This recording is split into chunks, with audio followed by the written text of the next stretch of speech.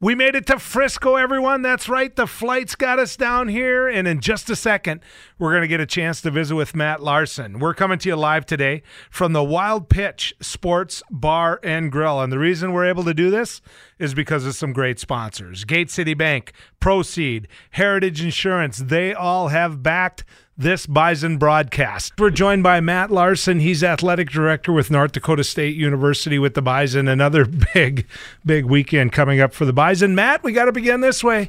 Congratulations to you and the whole athletic department at NDSU. Well, thanks so much, Joel. One, for having me on, and two, it's just been an incredible run. And, you pinch yourself sometimes when, I've been here, started my fifth year, and this is our fourth trip to the national championship game. And definitely nothing that I think our players, the fan base, the coaches, the staff take for granted. I mean, each year is incredibly special, and we're looking forward to going down and bringing back another championship trophy. I know the answer to this program because the NDSU athletic program has been through it before, but I have to ask it just for the record. Was there any question whatsoever for you as Coach Kleiman's boss as to whether or not he should be the one coaching this game? Chris and I have developed a great relationship during his time here, and I know for him, having been through this transition before, one, I think he wanted to see the senior class out. This is a class that came in with him, very special to him. But also, I think having lived through it before, I think probably would do things a little bit differently, and we've seen that transpire.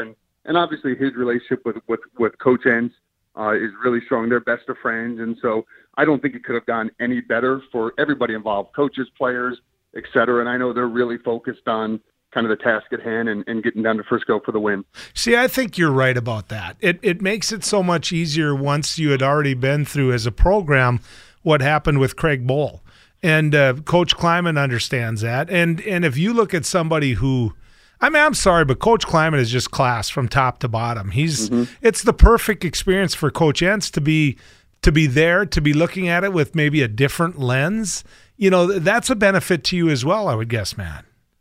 It is, and even I would say the last couple of weeks is, Chris is starting to transition to Kansas State, but obviously focused on the task at hand here. But he and Matt have been able to spend a lot of time in terms of just transitional items of, hey, where things are, how do we do this?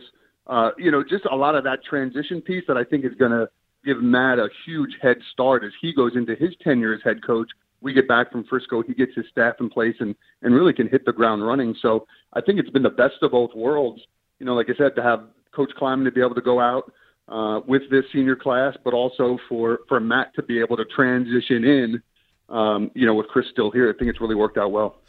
So you as athletic director, did you have any conversations with your predecessor, with Gene Taylor, as this transition happened? Did you two get on the phone and talk about how mechanically this is all going to work? We didn't. I know, obviously, Chris and I had talked a bunch, and he and Gene talked a bunch, and credit to Gene too to allow Chris to stay here and continue to finish out what he started here. And but I knew just with the way Chris is, and you mentioned earlier, he's just a class act. He was going to do it the right way and make sure that the players weren't impacted, the staff wasn't impacted, and the focus was going to remain on playing and preparing for the game. And so. Really pleased with how it all came out, and really looking forward to getting down there and playing. The athletic director community is just as small as the coaching community. I mean, you're the guys that are on the front line. If you don't win, they start knocking on your door. Matt, you understand that. And so I have to ask you this. Are the other athletic directors that you talk to when you go to these meetings, that you see when you go to games like this, are they sick of you winning? Well, I think there's probably two answers to that.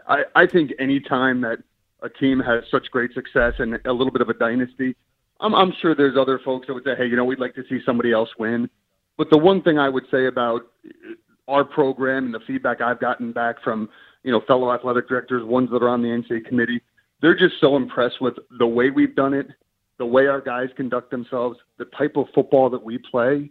And so I think that more than anything overshadows the fact that, we're playing for 7 out of 8 and people are getting sick of that. I think the way in which we've done it and the way we've handled ourselves and carried ourselves, I think outweighs some of that. So they've been incredibly supportive.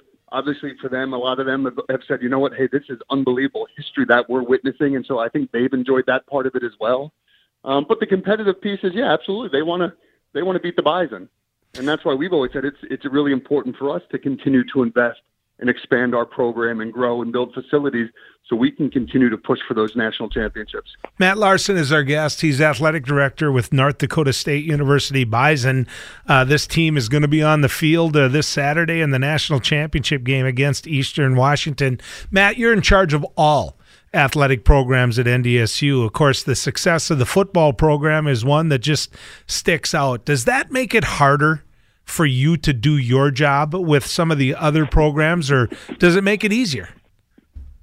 Well, and I think in a lot of ways it makes it easier. And, I've always been a real proponent of, the high tide raises all ships. And so anytime any of our programs are successful, it benefits the other programs. If softball's having a great year and goes to the NCAA tournament, that visibility helps our other programs. As women's track continues to win, they've won 22 championships in a row. That helps all the other programs because the more we can be in the media, on social media, the brand around the country, competing in regional and national championships and those things, that's important because people notice that regardless of what sport it is. So I think it helps the success of football, the success of all of our programs, I think help everybody. But obviously football is a huge focus and takes a lot of my attention. And, that's why I'm fortunate. I have a great staff that I work with that works closely with our coaches of some of our other programs to make sure that they have all the things that they need. But at the end of the day, anytime we have a home event, you're probably going to see me there regardless of what the sport, because, those student athletes are just as important to me as Easton Stick or Tanner Volson or Robbie Grimsley. So try to spread around as much as we can and make sure that everybody has the same opportunity to be successful. That's a great answer. Matt, last one, I promise. For you as the Larsen family, we're talking about success here. Are people knocking on your door? Are you looking at other opportunities? Well, the one thing I'll say here is that my family and I absolutely love Fargo. We love NDSU. It's been a great home for us.